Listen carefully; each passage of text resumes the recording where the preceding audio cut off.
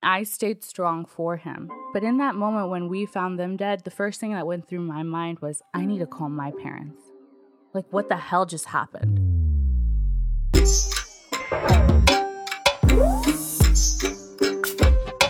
What's up, y'all? Dave Ferrugio here again. Another episode of Dead Talks.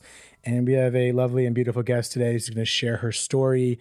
It's going to be, I believe, a more or less two-part story about her ex-boyfriend and his parents, who unfortunately were actually murdered. And before I get into any details of the story that I don't even really know about, here's Sania. Sania, thank you so much for being here. Thank you, David. It's a pleasure. It's been a minute. It's been a minute, so now we have extra minutes here to talk about your story. Yeah. As I mentioned, just start from the top, wherever that may be, and let's chop it up. Okay, so let's start at July 15th July 14th. July 15th, 2015. Yes, okay. I'm almost sure. Okay. Now, a few days before July 15th, at the time we had dated, but now we were really good friends, like an on and off kind of a thing. He's messy. Attractive guys are messy. He was a fuck boy. Oh, God. Yeah, okay. That's fuck boy. That's the word. Every single woman. I just couldn't get them off of him. I was always insecure about these things, and I was a baby. So we went to Vegas. He had a pit bull, and we couldn't take that to Vegas, obviously. He was like, I have to drop my dog off. And I'll get to where the dog gets into the story. Okay. So, he's like, I have to drop my dog off at my dad's house. And I've known his dad, and his little brother lived there. And I had known both of them. We were all very close. We had spent a lot of time together. Wonderful people, simple people. Dad's a plumber. Brother helps dad. Nothing crazy. Stefan and I, with some few friends, decided to go to Vegas and, have an absolutely fucking great time. I'm not sure what day that was, but it was a day. We had woken up in the morning, and the first thing we did was go to a day party. Of course, we were doing drugs, smoking pot, mixing everything together, having so much fun. And in the middle of it, he stops. He's like, I have to go. I was like, whoa, you got to slow down. You got to go nowhere. You got to slow down. Looks like you've had one too many. He's like, no, I can't get a hold of my brother. I'm like, it's 3:00. They're probably drinking. They tend to hang out with each other. He's like, no, I have this feeling, Sania, that something's not right. And I looked at him and I was like, and I'm like high as a kite on life. And I'm just like, no, you're tripping out. Stop it. And then a few minutes later, he disappears. So I'm calling him. I'm like, I'm with my best friend. I'm calling him. I'm like, where are you? He's like, I'm leaving Vegas. You can figure out your own way to get here. So I'm like, okay, this guy's serious. Right. So I decided to get in the car with him. And he's like, we have to get there. I have a bad feeling. I don't know what's going on. I just don't feel good. And it was strange because suddenly, I guess we all shared the same energy. And we all didn't feel good. And I was like, okay, well, I'm starting to feel sick. Maybe it's the come down. I don't know. I was overcome with anxiety. He's like, I'm going to drop. So we finally get from, Las Vegas to California. He's like, my friend goes home. He's like, I'm going to drop you off at home. And I was like, okay, let's do it. So I get there and I'm like, no, let's kick it. I want to, you're going to go see your brother. I'm still up. I don't want to go home. I'll come with you. Let's go hang out with Andrew. His name was Andrew. And so we drive there.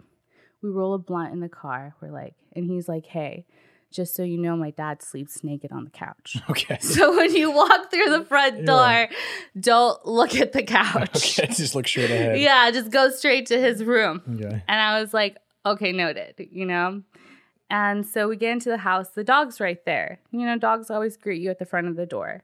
And we go straight to the back room where his brother is. He turns on the light, and there's blood everywhere on the wall. His brains just covered the wall. His dad. His brother. Oh, we passed his brother. His brother, we had to pass his dad in the living room to go to his little brother's room. Right.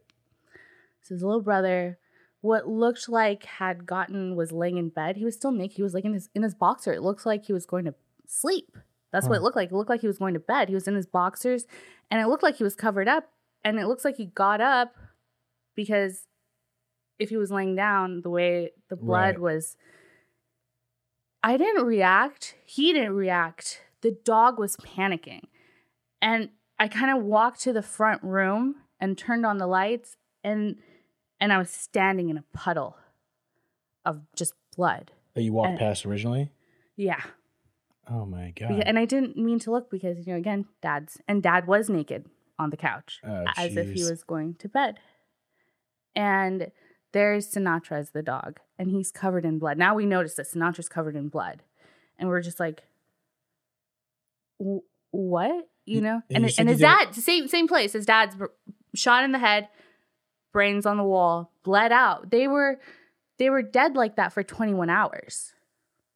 And I mean, there was no call. I guess there was no noise that was made where it woke up the neighbors. So this is where it gets tricky. So let me get into the details. So Sinatra is a pit bull, and Stefan, who passed away, and we'll get there, raised him to be an aggressive dog because at the time he was selling weed, and weed was illegal, and he needed a pit bull that took care of him. So that dog was trained to attack. Mm-hmm. The fact that dog was alive when 2 people are dead didn't make any sense to us, because when the dog doesn't know anyone, he attacks immediately. But he was alive.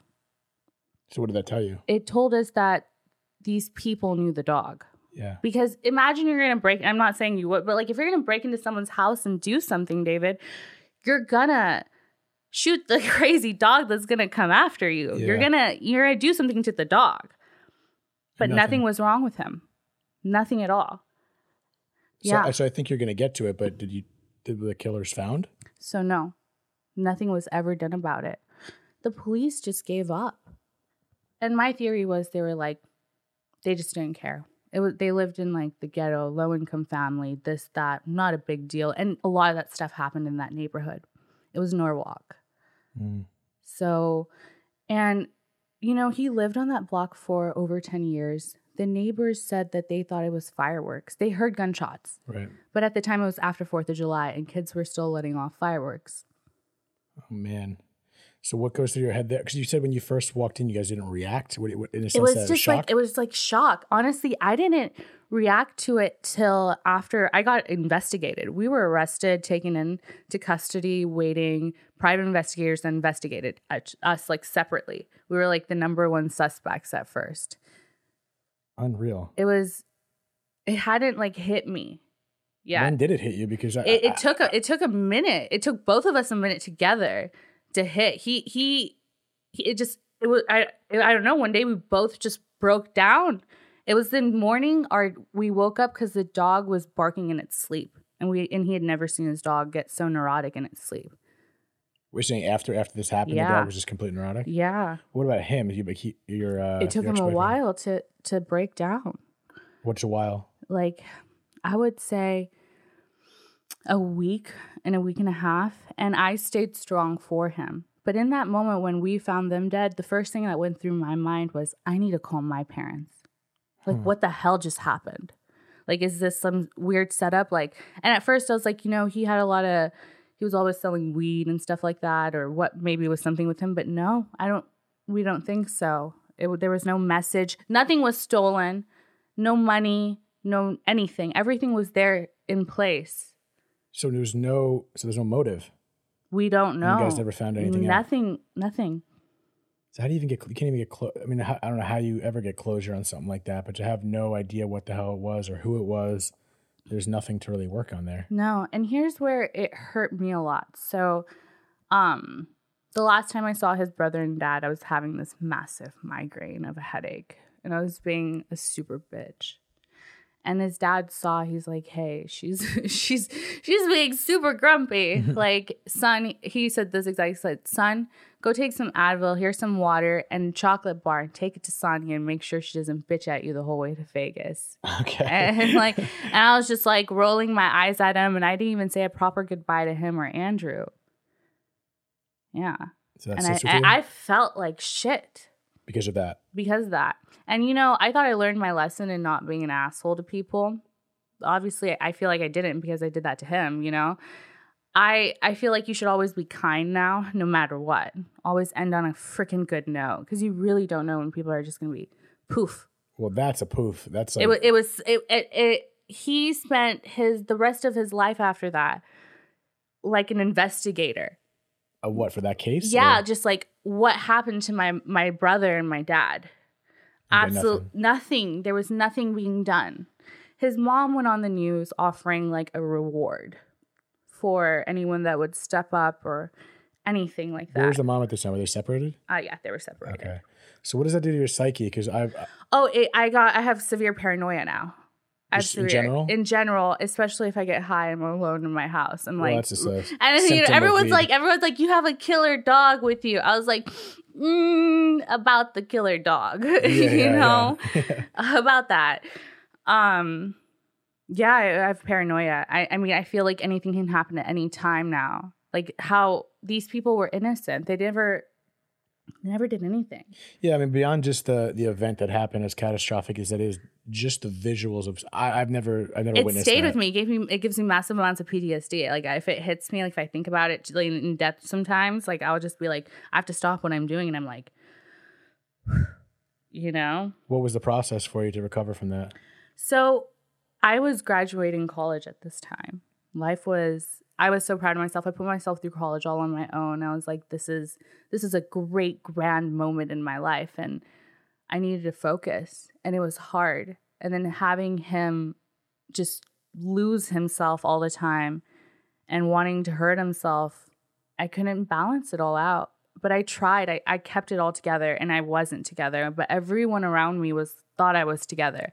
Every single person was like, how are you doing this? And the truth is I wasn't. I was a mess. Till this day, like people think, oh my God, how did you get over Stefan? And we'll get over that too. But it's like, I'm just a mess. I can't really like share it like that. Like even this is a little hard. This is very hard, but I always felt like I broke down on my own. And I didn't know I felt like I was annoying people if I kept talking about it over and over again. Although all I wanted to do was talk about it over and over and over again. Did you at all with anyone? With him? I did with him, and I was too scared too because I was always trying to cheer him up.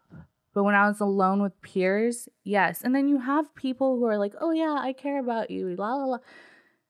You try to talk to them and it's like, it's not doing it. It's because they really don't give a fuck. People will say whatever they need to say in that moment because it needs to be said. Right. They feel like assholes if they don't say it. That's the challenge. There's like two different types of people kind of like when that's happening. There's people who really care and they'll pick up the phone and they will listen to you for 3 hours saying the same thing over and over and over again. Yeah. And then there's people who are like, I'm sorry for your loss. I'm here for you. Hit me up. You hit them up? Well, it's hard. It's hard when you're on the other side, when you're... We had this conversation several times on here, but what do you say? What's the right approach to it? And no one really knows, and people are sensitive to how to approach people in your shoes.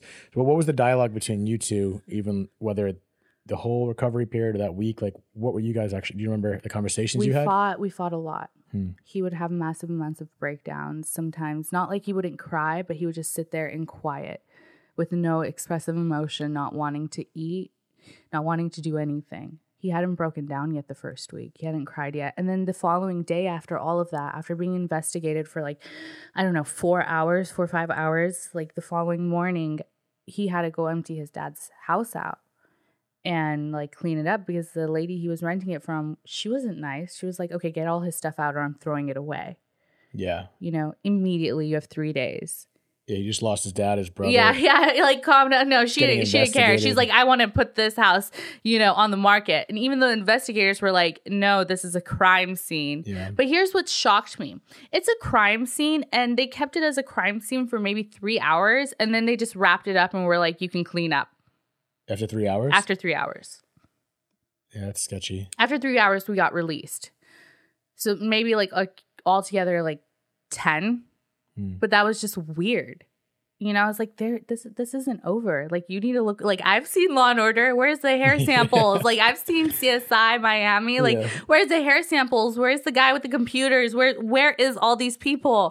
And I was angry. And Stefan was just ready to get everything out. And, I don't know. He was just being neurotic. He's like, I just need to move all this stuff out. Well, he probably didn't know what to do. Yeah. I was like, no, you need to go tell these officers, what in the world is... I was like, if this was my family, I would become a super investigator. You need to, don't touch anything. We're not cleaning this house, I told him. I was like, there could be, I don't know, seriously. Yeah, I was thinking anything. So you say he didn't break down for a while. So what was he like that first week? He was quiet. He would stare at walls. Comparatively to when he broke down, did you notice a difference? Yeah. So then, I mean, when he broke down, he started ripping his hair out and like hitting his head against the wall, waking up in the middle of the night, crying and calling me, and losing himself, you know, and driving and sitting in front of the house for hours. He stayed there for like a whole day one day. He just sat there in his car. What was he like prior to all this? Was any of these tendencies reflect who he was prior to this? No. You know, I always saw him as like Mr. Macho Man. He's so ridiculously good looking, and he's so strong. He's a strong person. He's multi, like he can do anything. He's like a chameleon. He could blend in an office full of businessmen. If you needed him to fix your car, he could. He could change all the tires. He can do anything. He made great meals. He was a well-rounded person and really, really happy. And to see him at his lowest was hard. And he didn't have a lot of people close to him. His brother was his best friend. They honestly hung out all the time, did everything. I can't tell you a time we didn't take him out. And nothing with his mom? His mom was never a huge fan of him. His mom was a huge fan of the brother. Huge fan. She loved Andrew. And she was just hysterical over all of that. But no, she was never a huge fan of Stefan. And his theory was always that he loved his dad more than her. I'm never gonna know. But the mom wasn't too friendly to everybody. Yeah. So where are we at this point in regards to after he broke down? What was the rest of his life like? So he breaks down. Life is a mess. And here's another thing. So we're cleaning his house. We were cleaning his dad's house out in his brother's room. You know, and of course I was like, I'm gonna help you. I'm gonna be there. I'm not gonna let you do this alone. We wrapped up a whole bloody, blood-filled carpet.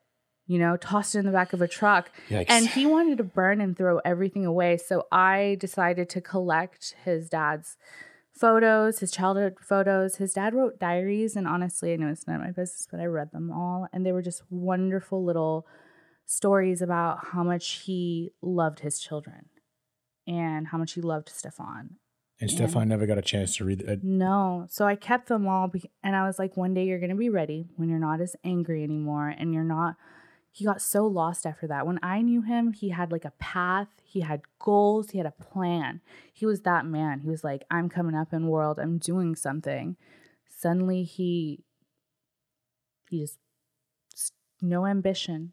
You know, it slowly, for a minute he had it. And then suddenly he just got into this dark place and stopped having ambition. He never got out of it? Never got out of it. Never. Did he make an attempt? No. He just gave up. I think he just gave up.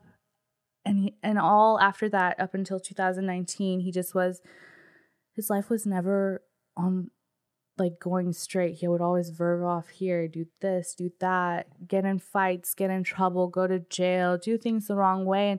And he could have done anything with his life, but he was so depressed. And they said prior to all this, he was never doing those things.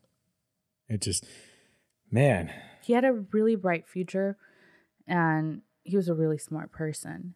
And it was tough. And he became very violent after that as well. You know, he started getting into fights.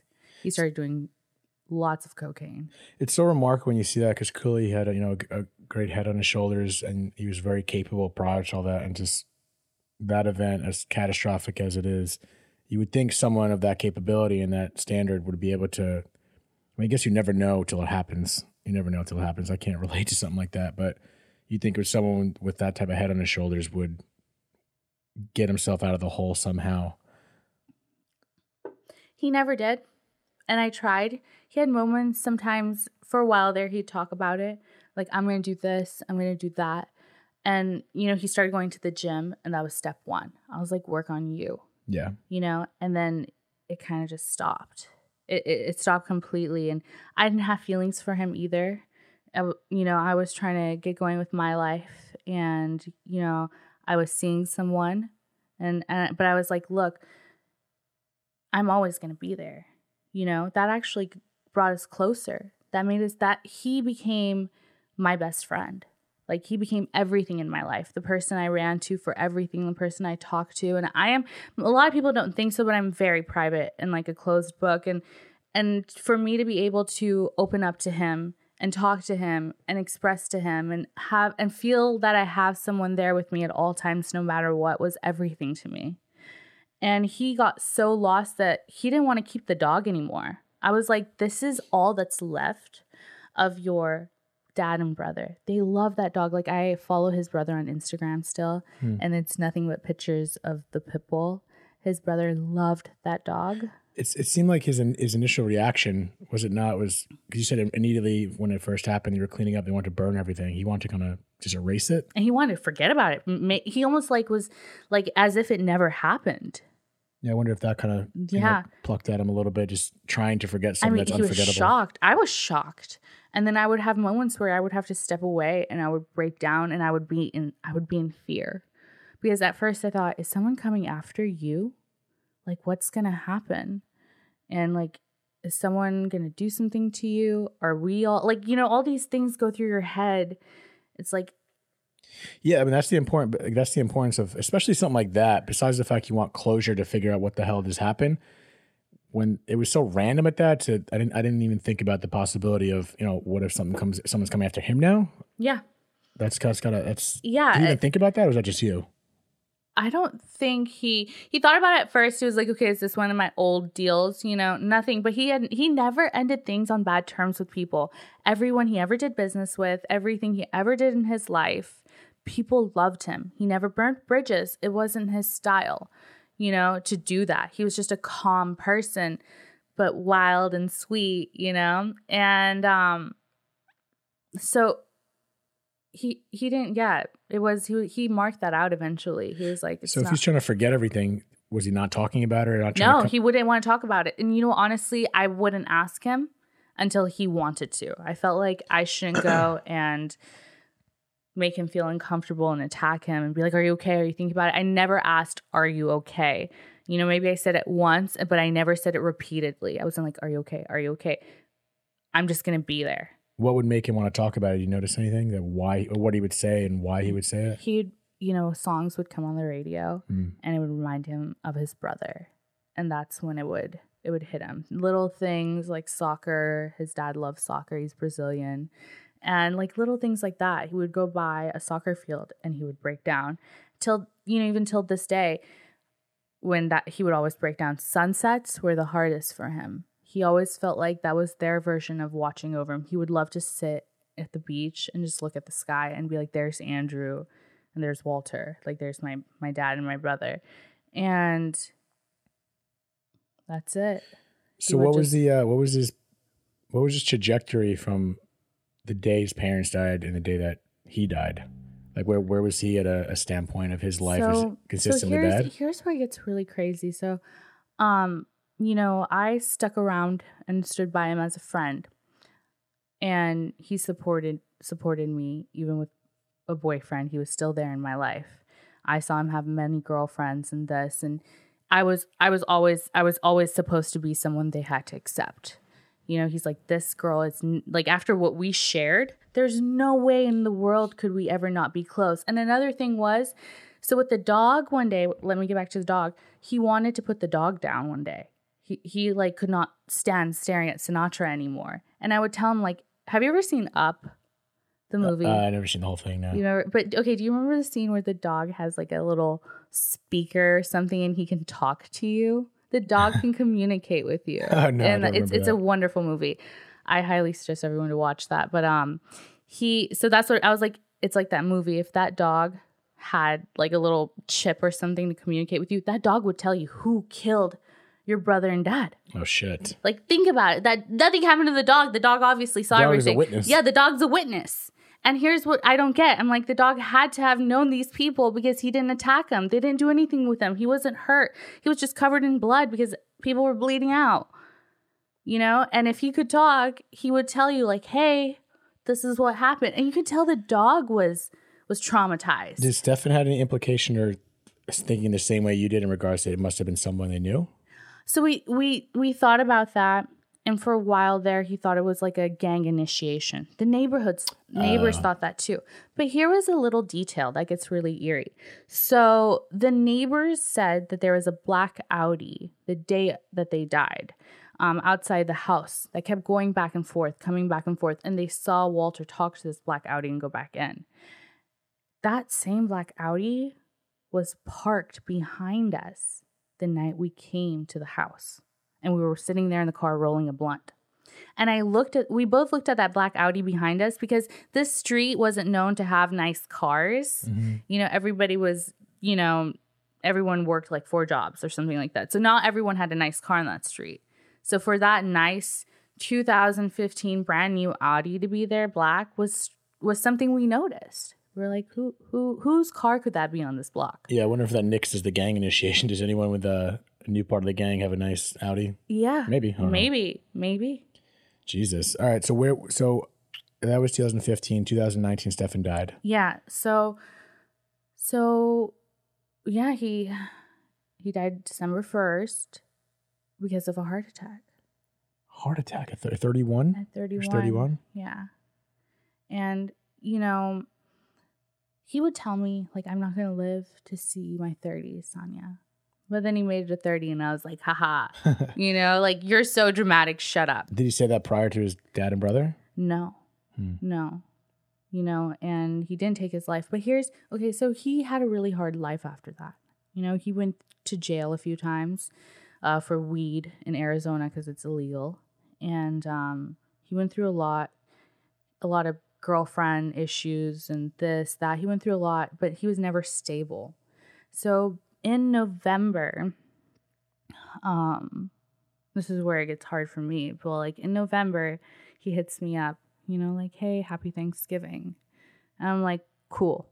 I'm mad at him. I get irritated with him. I didn't forget. I got irritated with him because long story, back to the dog thing. I have the dog. He wanted to put the dog down. I took the dog from him because I was like, don't freaking put this dog down. You're going to regret it. Right. So I'm just going to take this pit bull from you and keep it to myself. And when you're ready, he's yours. And he never found a stable home to keep the pit bull. So I hit him up about the dog and he was being irresponsible about it. And I got mad at him. Like, why can't you take this dog as make this dog a priority, please? Like, I need your help. It's still in your name. You know, he got insurance for the dog and I got mad about that. It was so stupid. And he hits me up and I was like, I called you the other day. You didn't call me back. And he's like, oh, I'm sorry. Like, I was busy. You know, I'm here now. Like, happy Thanksgiving. What's going on? I'm like, nothing. He's like, cool. Well, are you mad at me? Seems like everyone's been mad at me these days. That's what he said. And I said, I'm sure you're probably pissing everyone off. And I was like, get your life together, please. He's like, actually, I'm really happy. For the first time in all these years, he's like, I'm really happy and everything's coming together, Sania. I was like, really? Because you're pissing me off still. Doesn't seem like life's that great. Like I'm really sassy. I was being sassy and I said something sassy back. And he's like, well, I'm sorry. Like, I love you. You know, call me. And then I didn't say anything back. The last time I saw him was in August. And so that was before this conversation. Yeah, it was before this conversation. And I feel really guilty because I saw him in August. He had picked me up from the airport. I came back from London. And like we hung out and had a wonderful time. And then he had hit me up multiple times saying, hey, let's hang out. Hey, let's hang out. And I didn't make the time because I was just stressed out, working, like doing life. And I regret not hadn't made that time for him.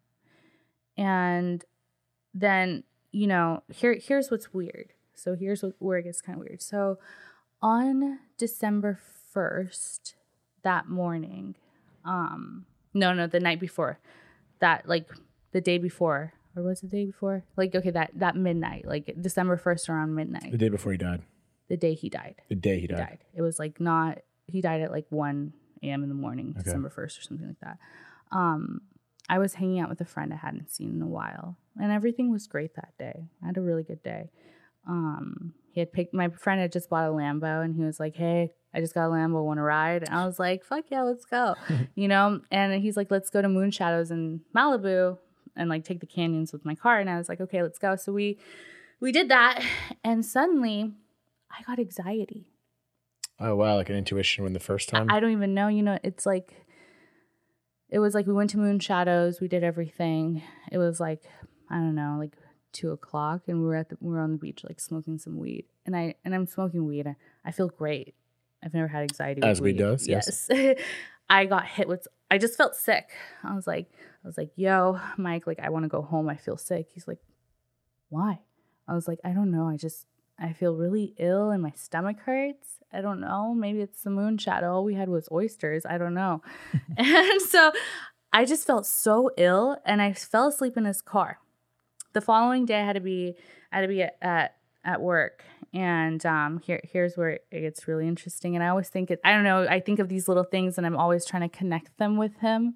I think I'm going to do that for the rest of my life. Okay. So I'm at work, and there's a no hip hop rap music rule in the office. Like, I don't want any ghetto music or whatever. Sorry, not ghetto, but like, no curse words. So Okay. I always play like the 30s or like the 50s, like songs, and his favorite rapper was Lil Wayne.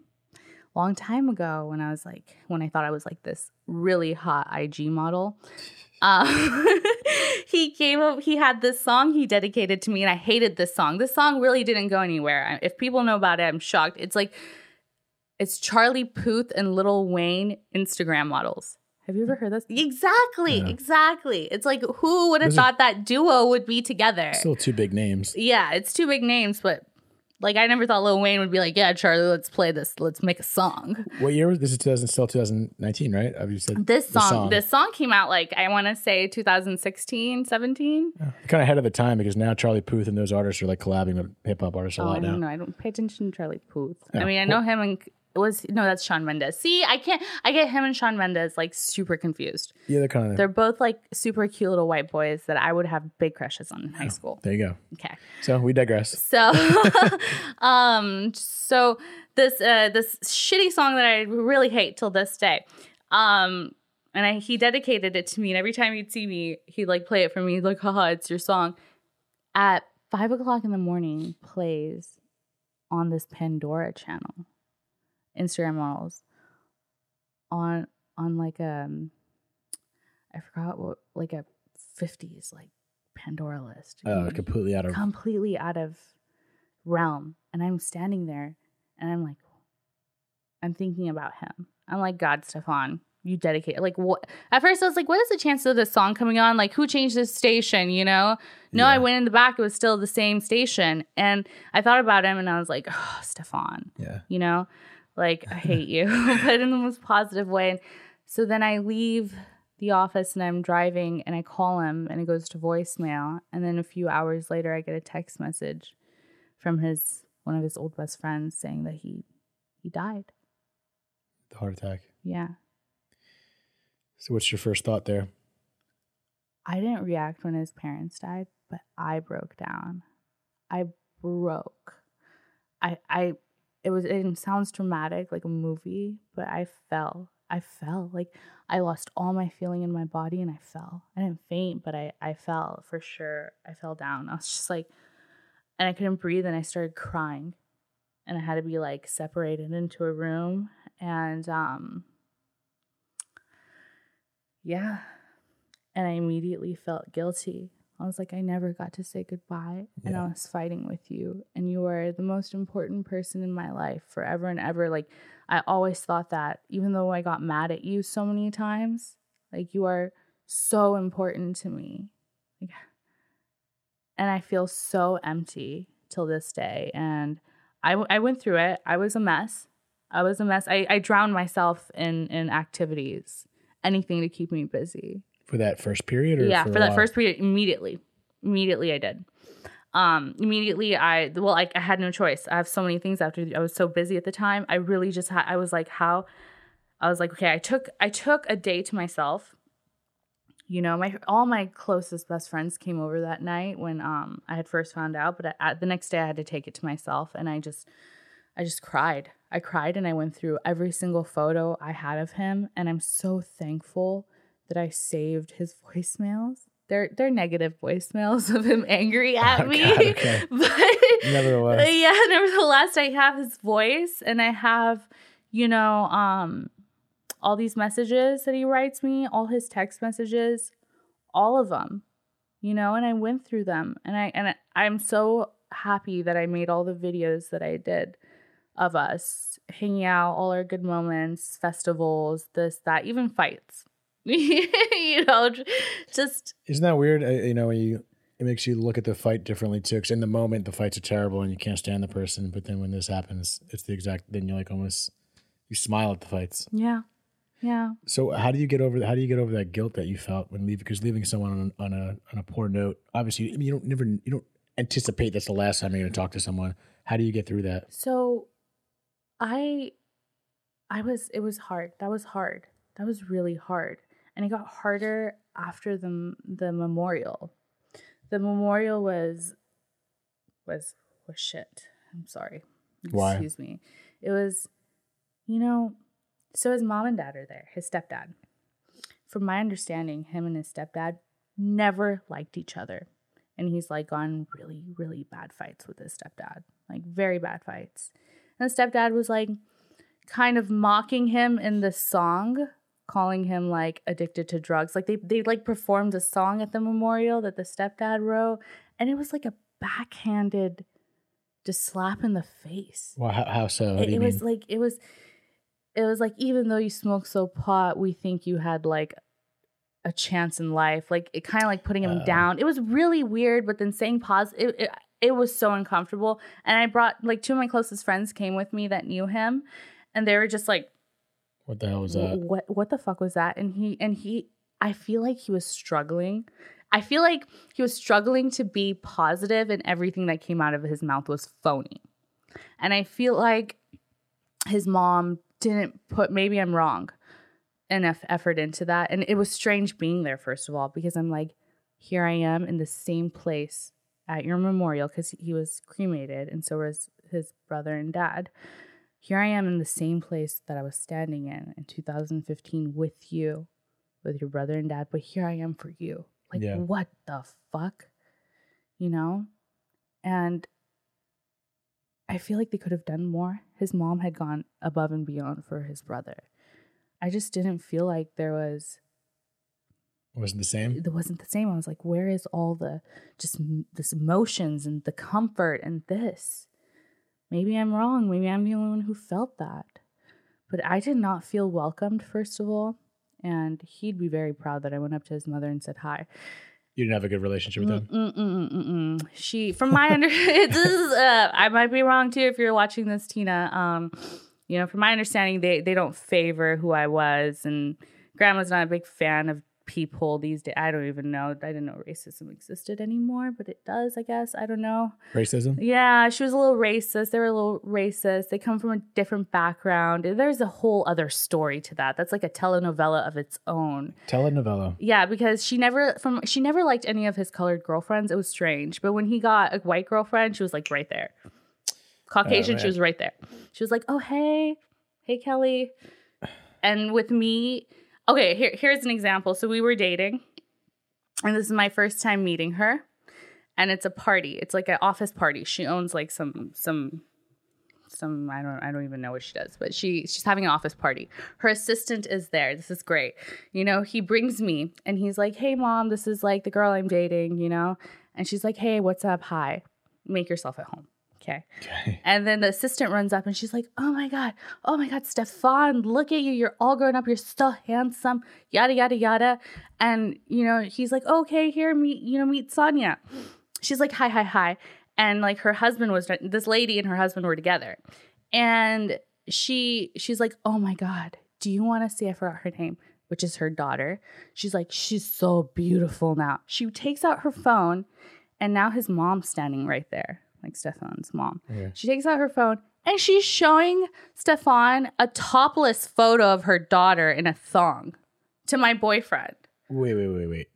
Who's showing? Wait, what? This Sorry. lady. Okay. This lady, the mom's like assistant, was showing Stefan a topless photo of her daughter to Stefan. Jesus. And knowing that I'm the girlfriend, she's like, look at how much she's blossomed. Well, aside from you being the girlfriend, just showing your daughter's boobs. I'm like, my mom doesn't own a picture of me naked. The fuck? Yeah, there's a lot of layers to that one. Yeah. There's a lot of things going I on was there. like, lady. But I immediately was like, I snapped. And her husband was right there. And I was like, oh, that's great. Why didn't I show your husband a picture of me naked? Yeah, it's kind of. And mom looked at me like. Yeah, there's so many layers to that part. That's. So I have a lot of questions for that later. Can we get her on this podcast? Yeah. All right. So we're at the memorial. So we're at the memorial. And it was just, I don't know. I didn't feel it. Just uncomfortable? I was so uncomfortable. Well, let me ask you, because I think from, maybe you didn't say this, but I thought you did early on. It kind of gave you a reflection when his dad and his brother got killed. You mentioned something about kind of being cognitive of leaving someone on a bad note. I think even then you might have mentioned something. Did that bring you back even more? Because you left him on a bad note. So that's kind of, I know that you don't think that way. Like that's not clearly. I think most people would want to take that back. But in the moment, you're upset at someone. It's not easy to do in the moment until you make these recollections. But you had that thought then, and 5 years goes by. That's a lot of time to kind of forget about something like that. Does that hit you? So it did. It did. It hit me, and that, I mean, I can explain we'd be here all night if I went over every single detail of how I've dissected this emotionally. But yeah, I was like, I did it again. I told myself I wouldn't be an asshole to people. I told myself I wouldn't get butthurt and mad. And just leave someone on a bad note. Yeah, leave someone on a bad note over something so stupid and meaningless. Like, so just dumb, and not be so petty. You know, I told myself I wouldn't do that. Now, I've done a great job with like my parents, you know, my mom talked like 5 times a day, you know, my dad as well. So it's like, now I apply this rule with friends, you know, and now I'm so like scared all the time. I'm like, holy shit, life has really tested me. And like, it is so freaking fragile. And you don't realize it till till people just start falling. Yeah. Dead. And it's like, okay, I know, you know, you really don't think about that happening, and then it happens. And now I just value my life so much, and I value the people around me, especially my friends.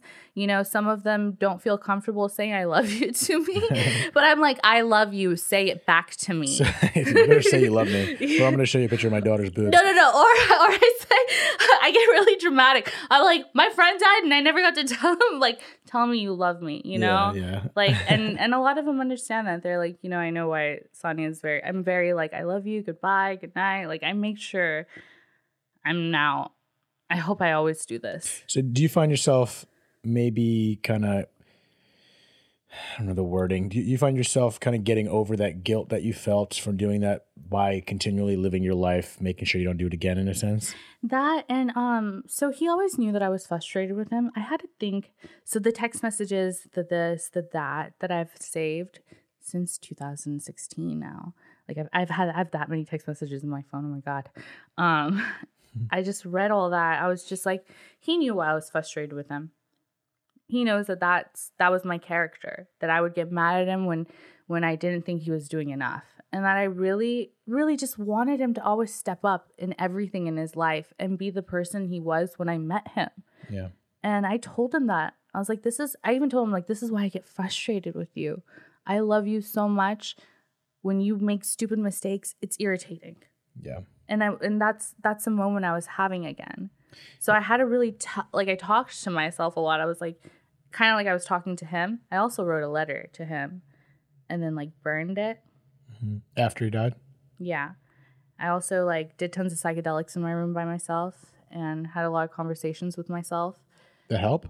So much. What kind of psychedelics? So, like I took mushrooms. Well, the first time I took mushrooms, and we shared a mutual thing with Adventure Time. We loved, I don't know, do you know Adventure Time? Have you ever heard of Adventure Time? It's like a cartoon. It's a really funny cartoon that was on Cartoon Network. They stopped it. It went on for like 7 seasons. No. So I watched all those on mushrooms, and like Wait, this is part of the healing process? Yeah, this is part of the healing process. Okay. I was like, I'm going to watch something that we shared together. Right. And like I got into a place where I was just like, what felt like was a conversation with them. I was having a conversation with myself, kind of like therapy. I was like sitting there, like walking myself through it. I was like, I'm sorry. I was like, but like I was it was like funny, as if he was there, as if he had never left. That's the type of conversation I started having with him on shrooms. I was just like, you understand why I'm so frustrated with you, and I miss you. And I had these text messages from him where he was like, I'm always going to be there, even if I'm gone. He, after his dad and brother died, he was so scared about himself because at first, remember I told you he thought somebody, he's like, I'm going to stalk the fuck out of you when I'm dead. Like, just know that. Jesus. Yeah, wow. I have a text message like that. He's like, I'm going to always be there for you forever and ever, you and the bubs. Mm-hmm. I'm never going to leave you. And it's like with those messages and everything, I feel like he's there, and I feel like he's happy wherever he is. I don't know what happens when you die, but I Google that all the time now. Google what? Yeah, like what comes where up? do you go? Tons of crazy things. I'm sure. There's like mediums. I can tell you, watched hours of medium talk. People who can communicate Right. with the dead. I even okay, so in college I had a guy who told me he was a medium. I went on a gnarly Facebook message, this, that, to find him again. And be like, and found him on Instagram. like I don't know, 8 years later. And now he's an accountant. Yeah, like something like that. He works on a farm or something. Wait, so I mean, you said you think he's happy, but the bright side of it, I guess, if there is one, which I like to think there always is, he said he was happy before he died. He happened to tell you with that August before, whenever. No, it was August in November. Yeah, in November he told me that. Yeah, so I mean, he went out. He was happy. He was happy, exactly. And I had never heard him say that. And at the funeral, his mom was like, the day before he died, it was the first time he had came over and had seen the whole entire family happen to be at the house, which never had happened. Isn't that the underlying beauty behind it when that happens? Yeah, and she's like, she was saying this at the memorial, sorry, and she was like, we never are all together, like the mother, sisters, his other relatives, but that day they were, and Stefan decided to come over, so he saw nieces, nephews, all of them, everybody. Look at that. And then, the next day, well, right after he left his house, their house, and that was a Saturday. Went home, got home around maybe midnight, and then like 1 a.m., 2 a.m. See, it's so interesting when that happens because you said earlier, he thought he was going to pass young, which is an interesting intuition, and then he happened to die after he saw his mother and his family all together. It almost makes you think like that's when he let go. But it's odd. It's weird to say that because he was happy. Yeah, it's odd to think that. But, I went back to his Facebook. This is strange. And I went to his Facebook, and it's like all he would ever post is like, where are you? He would like get neurotic on Facebook and be like, where are you, Walter? I wish you were here. But like he would post this all the time. Like, I miss you, Dad. I miss you this. And something his dad said all the time was, I encourage you to have a good day. He started saying that to everybody all the time. I encourage you to have a good day. And he really missed them so much. And I don't know, some part of me thinks like my mom's, like very spiritual. She's Catholic, and, she's a Latina Catholic stuff, the juju, the voodoo. Yeah. She's like, I think his brother and dad were like, you're not doing so well. It's time you come back to us. Maybe. And maybe that's it. Tons of people have had tons of things to say to me. He's next to you. He's here. My best friend believes every time she sees a white butterfly, it's her grandfather. Yeah, why not? Why not? Why the hell not? Why not? And for me, every time I hear a random Lil Wayne song, I'm like, maybe you're chilling. Maybe you're here. It's interesting because when people, I think there's a lot of people that would dismiss that. There's a lot of people that believe in that stuff. Yeah. But the people that do dismiss it, it's like just as likely as like, just as there's no proof to really say that is so, there's really no proof to say it's not as well. Exactly. So it's like, who the hell knows? Anything can happen in this world. Who the hell knows? Yeah. So who knows? And then, reincarnation, sometimes I really do believe in that. And I'm just like, maybe you'll get reincarnated one day. Have you ever seen Enter the Void? I haven't seen any of your things so far. Oh, you need to watch. So Enter the Void's about this like guy who dies and then he gets reincarnated. It's kind of dark. It's very dark how he gets reincarnated. Up my alley. It's okay. But it's the beginning's kind of annoying, and I feel like you need to be doing ecstasy because there's like all these lights and it's like ecstasy boom, boom. Watching a movie. Yeah, I don't know about that. or like I don't know, some sort of drug. So it's for like at least 10 minutes. It's like just the credits, but the credits are like flashing at you in lights. It's like so bright, and then it's like a. What kind of a movie? It's like a person. It's like by his perspective. So you're like, he's like, POV. POV type of a movie, but it's really good. He's like on DMT. He gets shot while he's on DMT, and then his body leaves his soul, or his soul leaves his body. Sorry, and he's like floating around. And the one thing he cared about the most in the world was his sister. And he goes and he floats around for a while and watches his sister. And I mean, do you want me to ruin it for you? No. Okay. But you should watch it. Enter the Void. Maybe I'll watch it tonight. Yeah. And it's really interesting. So I thought about that because we had watched that movie too. I was like, You know, at the end of the day, whatever gives you peace, that's it. And it's nice to see that his transition seemed like it was as good as it can get. You know what I mean? He said he was happy. He saw his family. And so it may be. But so are you in a good place considering? I think I'm getting there. And how are you? What are you doing to get there? Are you doing anything to get there? So I allow myself to cry. Good. I wasn't at first. I haven't gotten. Why weren't you allowing yourself to cry? Because I just needed to focus at the time on what was going around me and getting things done. It was very crucial for my life and my business and everything. And I was like, I can't stop. I have to keep going. And this quarantine has been wonderful for me because... We talk about this, but this is recent. Yeah, it's very recent. He died recent. He died in December. Yeah, 6 months ago. And 420 passed and I was really upset that day. Okay. Yeah, because that was his favorite holiday. He loved weed. Now I'm just I have to go through all these holidays without you. And I get upset. But the way I'm working on myself is I'm writing a lot. And he would always have wanted to see me successful, happy. And so I'm trying to be as happy as possible. And I'm allowing myself to cry. I'm running, I'm working out, I'm doing things for myself. I'm really just trying to work on myself. And it's been lonely. And I get really lonely. And I have moments where I have to step away and break down. And I miss him. I feel empty. I'm like, where's my other half? Who am I going to call? I've caught myself calling him driving, in LA traffic. I was so used to always getting up on the phone while I'm stuck in the traffic or anywhere in Orange County. 'Cause my parents, I'm like, okay, I'm going to get on the phone and call him. Yeah. I've caught myself doing that a lot.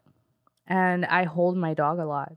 And I'm like, every time I'm holding you, it's like I'm holding him. The dog's been everything to me. Is it Sinatra still? Sinatra. Wow. Yeah, I still have Sinatra. His birthday's coming up. So. Okay. Happy birthday, Sinatra. Yeah. And yeah, Sinatra is it's nice to have him. I feel and he senses my pain and comforts me. And yeah. Do you have any outlet to talk? Because it seems like you're working on yourself, but do you find talking helping? Are you talking? So, in the beginning, I felt like I was a broken record, and I still do. I talk to my mom. My mom, I share it with a lot. And my little sister, because she lost her best friend of childhood. So I talk to them. But I really didn't have anyone to talk to at first. I really felt like I was irritating people or just, a broken record. Well, I guess certain people, you can't tell who actually wants to listen. You're thinking yeah, being subconscious about it. It made me realize how many people... Oh. My mic. Oh, it's okay. You can plug that in again. Or you keep talking, I'll plug it in. It's right here, right? Yeah, check, see if that works. There. Check. Check. Do you hear me? Yeah. Cool. We'll edit that out. But what were we talking about?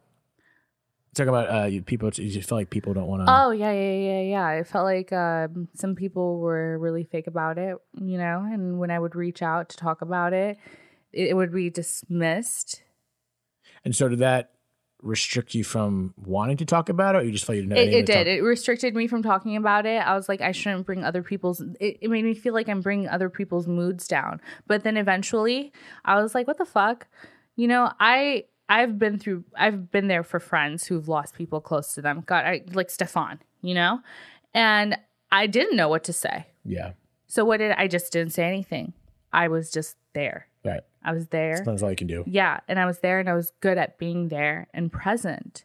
And I have like a handful of people I realized who was really real in my life and who wasn't, because I felt like this was really a pivotal moment in my life. I was either going to get out of this or I wasn't, because I felt myself falling, like depression. So I feel like everyone has their own different needs in regards to how they want people to be there. What's it for you? Do you want to just be heard? Do you want people to give you like opinions and thoughts and advice, or do you want people to just be, I wanted to be heard. I wanted to talk about it. I wanted people to start respecting and loving each other more, you know? And I've just become very like now, not clingy, but very like emotionally giving to my friends. Like, I want you to know how much I freaking care about you. And I've become more like consistent and there in everyone I love's life. That's something I've stepped up. I've stepped up as a friend for people and as a person, and I'm cautious and I'm conscious about it. Like I'm thinking of others throughout the day instead of, you know, when someone calls me, I call them back. I make it a point. I'm like, I'm calling you back. I'll even set a note to make sure I call you back. Like, I don't know. I'm just now being very careful and cautious. You know, I try to think about that too. Business calls are different sometimes, but when I get a call from a friend or like especially my mom, my sisters, it's weird. I don't want to come off neurotic with my own self and think like I said, I don't want to think it. Even when people talk about this podcast, I think it's important to talk about death. I don't want to be like, oh, wake up in the morning, let's talk about death. But whenever my mom calls and I can't take the call, but I usually answer almost every one of her calls, I like to think. But if I miss her call, my sister's call, I think I gotta call them back, because I do think, I'm like, God forbid whatever happens, because I have that in the back of my head. I feel like when you have these experiences, you can't help but think that, and it's in moderation. It's hard. You don't want to be too neurotic and think that, because I feel like you're gonna keep focusing on it, thinking that's only what's gonna happen. But just be aware, like you are, especially you learn the hard way of, you know, someone going out and not leaving on a high note that I'm sure it's probably on your mind all the time, and you're living it through now. So, you know, you got to be proud of that, right? And you're only 5-6 months right now, so I can imagine it's going to evolve. I feel like I'm going to have different moments of really breaking down. Like, little things will come back to me and I'll break down.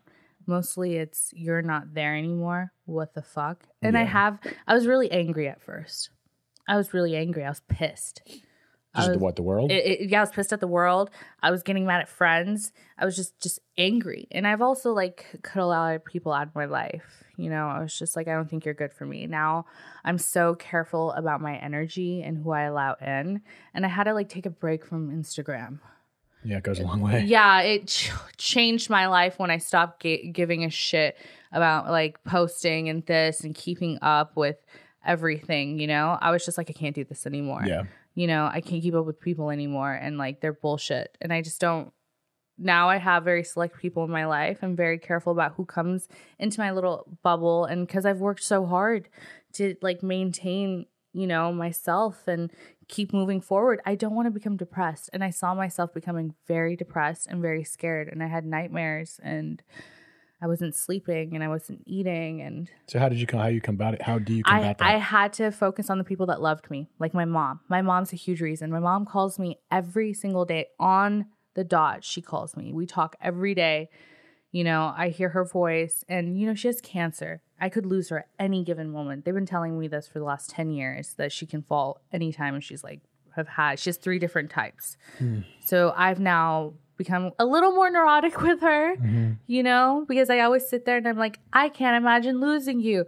And I'm like, I just lost Stefan, and I saw myself. I'm like, oh my God, if I lose you, I don't know if I'm going to be able to like pick back up the way I have with his loss. They got it, right? Yeah, but you have to. And then I'm just a very cautious person now. And I'm really not like, I've always been very honest and outspoken, and I speak my mind, but now I do it more than ever, and I'm not scared of being alone, you know, and I'm scared of losing my friends and not being scared of alone and these little things. Is it just being aware of it and facing it? Is that what it is? Yeah. You just gotta face it. You have to talk to yourself. I think talking to yourself is the most amazing thing in the world. People think it's crazy that you have fully blown You're doing it all day though in your head. Yeah, but if you actually like talk and speak it out loud, not a lot of people do that actually. Well, it's a good way of not suppressing, because I think we all like even you said at the beginning you were not letting yourself cry because you had things to focus on, which is fine. Like I get that. But then when you kind of had some time to think about things, you allowed yourself to cry and you weren't suppressing things, and I'm sure you felt better, right? Yeah, it was like I was having almost like therapy, you know? And I'm like working out all the problems in my head. That's what it felt like. And every time I stopped, like every time I got to a place and I could feel it, and I notice what my depression looks like. You know, I'm like, okay, if I don't feel like getting up in the morning and I just feel like, you know, being lazy, not getting anything done, instead of looking at it like, oh, I'm giving myself like a break or something. I'm like, I'm not the type to sit there and just lay in bed and not do anything. So this isn't normal behavior and I shouldn't give myself excuses. Get the hell out of bed. Oh, well, that's why it's to be conscious. That's what I'm saying. Cognitive of it. That's a great deal. And like through COVID, because we're all quarantined and I'm alone, that's where all my demons of this arose, and I had to like deal with it because I was go, and then suddenly I'm like home all the time. See, that's interesting too. I mean, I think things are a lot better now comparatively at the beginning of all this, but I wonder, I guess there's been a rise of a lot of things too, when there's like loneliness and depression. I don't know the stats and whatnot, but it just seems that way. And it forces people to face these things, and things that we have, like a lot of people haven't faced with themselves. So it's forcing, which is a good thing as long as people are taking it that way. Because like you said, you could easily disguise depression as, oh, I'm just giving myself a break and it's just making an excuse. But you had the balls, you're a lady, but you had the balls to face it and define, really like be honest with yourself. That's why it's a challenge. Like when people are so used to deflecting it and kind of lying to themselves, you're just suppressing, and eventually that shit's going to come out some way. So I think in my opinion, it seems like you're on a great fast track of really handling this in a mature way where you're facing yourself, you're being honest with yourself. I want to be the best. Like, so people are always like, I want to be the best version of myself, yada, yada, yada. But are you really being the best version of yourself? You know, like, are you really? So now I'm very like, I want to be a good character. I want to have good character. I want to be kind. I want to be generous. I want to be giving. Like this Mother's Day, I have a few people I call mom. I went out of my way. I bought all of the Mother's Day gifts. I was like, I want you to know how freaking important you are to me. Yeah. You know, like, goes a long way. Yeah. I'm like, here's flowers and I'm writing cards. Now I have this thing with cards. I'm like, I'm writing you a card to let you know that I am here, you know? And it's like, once it's written down, it's forever, you know? It's funny you said the flowers. I had a moment today where I got pulled over. I guess I rolled through a stop sign. And I was in a residential neighborhood, first of all. I don't know why the cops are even there. I got pulled over. They gave me a ticket. And I was en route to give one of my really good girlfriends flowers. And like immediately I was like, oh God, I just want to go home right now. You know what? No, it's just a friggin' ticket. I ended up getting her the flowers and dropping it off. But my point here is just kind of that, like, it's so easy just to flip the script in her head. Mindset. It's just the mindset. It's just flipping the script. I was like, you know what? It's all good. The ticket, whatever. And then I still got her the flowers and I dropped it off at her doorstep. But it has nothing to do with the flowers. You just reminded me of it. But it's just that little, it's so easy to take the easy route. And I could have just went home. Yeah. Or you could have just said, oh, it's another day off. But you faced it and it says, no, I'm clearly not in a good place. And it's easier said than done just to say it. Like people say, I want to be the best version of myself, like you said. But to do it, I think you just got to, as long as you understand, it's going to be hard. I might feel uncomfortable. But you got to put in the fucking work. You got to put the effort in. It's not that it's been uncomfortable. It's time consuming. So like I had to go to, you know, the flower district because the flowers are a better price. It's ridiculous Mother's Day flowers, you know, and it was time consuming and it was effort. But I'm starting to fall in love with putting effort and showing how much I care about people and myself. And, you know, and it feels good to do good things. And I'm like, that's really where my positivity is coming from. I'm like feeding off of other people after I do something for them. And I wasn't normally like that. I'm very forgetful. And and I'm like very, sometimes I get in these moods and I'm super sassy and I'm like, my words could cut you. I cut deep with words sometimes. I'm very creative. And now when I catch myself, I'll catch myself getting irritated and saying something like that. I'm like, I'm sorry. I just fucked up. And then I'll say something fucked up again. I'll be like, I'm sorry, I just did it again. Yeah. I'm just not in a damn good mood. But at least I like say that instead of just like reacting. I'm like very like telling you where I'm at right now in this moment. It. How old are you? Yeah. Do we have to, David? Well, my point. Do we have to? Fine, you don't have to answer that. But my point is I'm impressive. gonna be 28. Oh, you're 20. God damn, you're good. But no, it's nice. It's nice that you're. You know, we're all evolving. You know what I mean? No matter what age we are, so it's cool. It's fun to see people that are still at 28. Like you kind of like for the most part, a lot of people are the way they are, but to continually work on yourself and seeing that. From my understanding, there comes a time where you like kind of stop like working on yourself and you're like you just become the person you are for you continuous. And some people don't grow. I like have like a list of like goals and everything. And one of them's like, don't fucking stop learning and growing, you know, learn new things, get over new things. And I'm taking this, even though it hurts me, don't get me wrong, it friggin' kills me. I'm going to do something and become a valuable person to myself and others. And I'm going to embody positivity as much as I can and actually do it and not just say it. Yeah. You know, and even if it sounds, even if it's ridiculous, you know, if to do little ridiculous things, I'm going to do it, you know? Well, that's the thing. I think some people just accept who they are, which is fine. It's fine too. That's the thing. We should accept who we are, but also be aware that there's always things we can work on. No matter what age you are, you can still change. And if you want to change and you think you need to change, we're a living organism, and it's not always final. But I don't know. Like I keep the whole conversation we had, the way you're speaking of it, it felt like it was so long ago because the way it seems like you're handling it in a very mature way. So I think people that are going through things right now can pull a lot from you. Is just allowing yourself to feel and being very conscious of those things. I feel like that you being so conscious of it, it seems to be helping you, right? You know, I started with one thing a day. So this is what I started doing. I did this thing called one thing a day. So I would get up in the morning and I'd do one thing. Rather it was like, because I love Gushers, but I don't always have Gushers. You know, I was like, I randomly thought about Gushers. I'm like, I'm going to go buy myself a box of Gushers. And it just like made me a little bit happier. One thing a day, I did something that like brightened my moment so much that it put a pep in my step, even though it was just getting a box of freaking Gushers. Yeah. So that's how I started. I was like, I got to do something that's gonna, you know, because I felt like I was slipping through the cracks and I was like starting to get really dark and negative and angry and like just lashing out at people. And so I caught myself in that. And the way I did it actually was my mother. She was like, hey, you're being a bitch. And she's like, and you're not on your period, are you? I was like, no. She's like, oh, well, you don't have an excuse. Right. You know, like, don't rot in your soul, Sania. Yeah. Please don't, you know? And I was like, okay. So I do one thing a day that makes me happy, even though it's small and silly. Getting my favorite soap, getting McDonald's fries on the $1 menu, or their ice cream. There's a McDonald's right around the corner. Yeah. You know, just... Exactly. And then, you know, I was doing something for my friends, and that's where it all started. I was like, you know what? I want to start doing a lot more for my friends.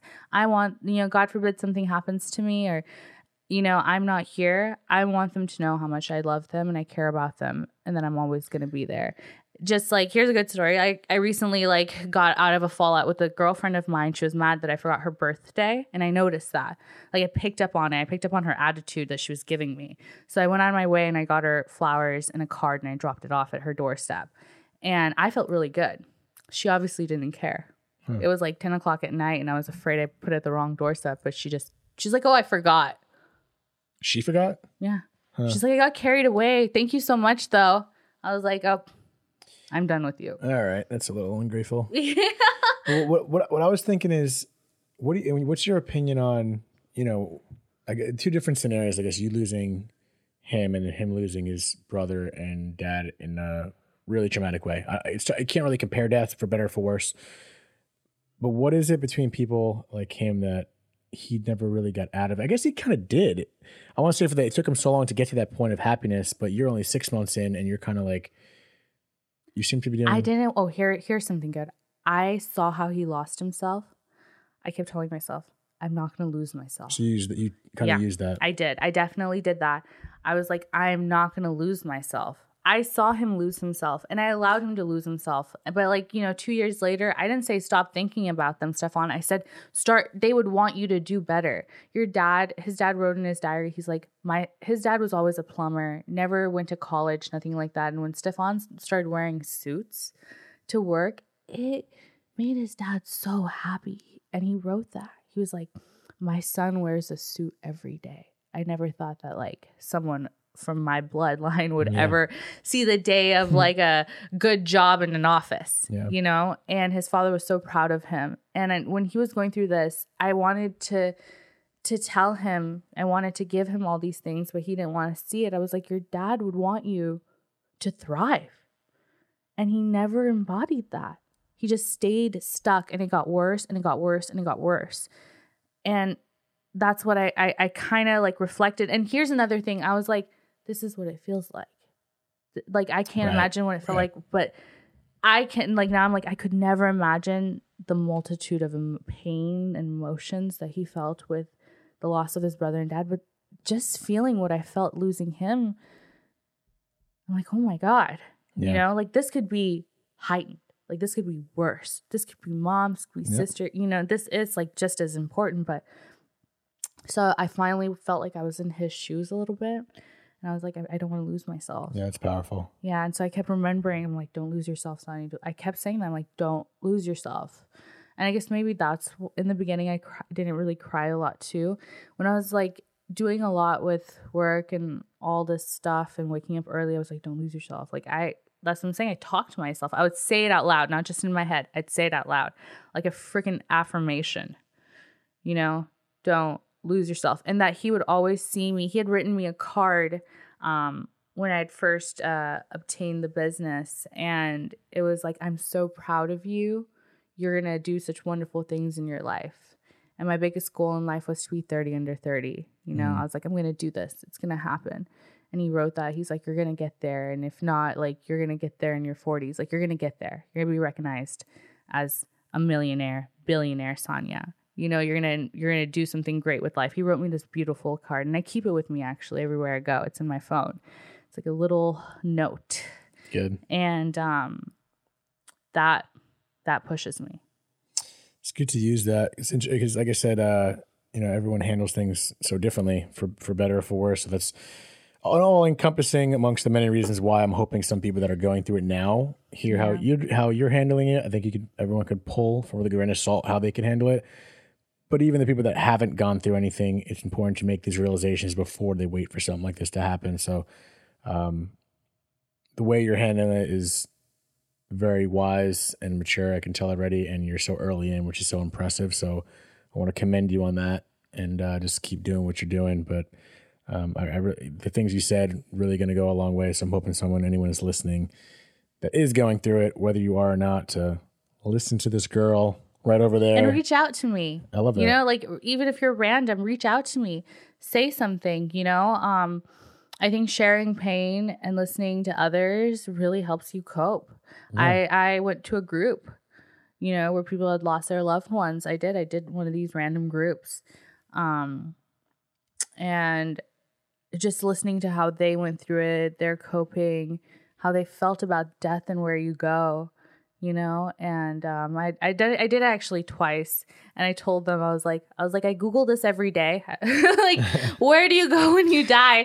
And then the next time I went to the group meeting, a few people were like, we Googled that too. I'm going to have to Google that now. And it's like the WebMD for death. It's like, I don't know if I want to do that. Much.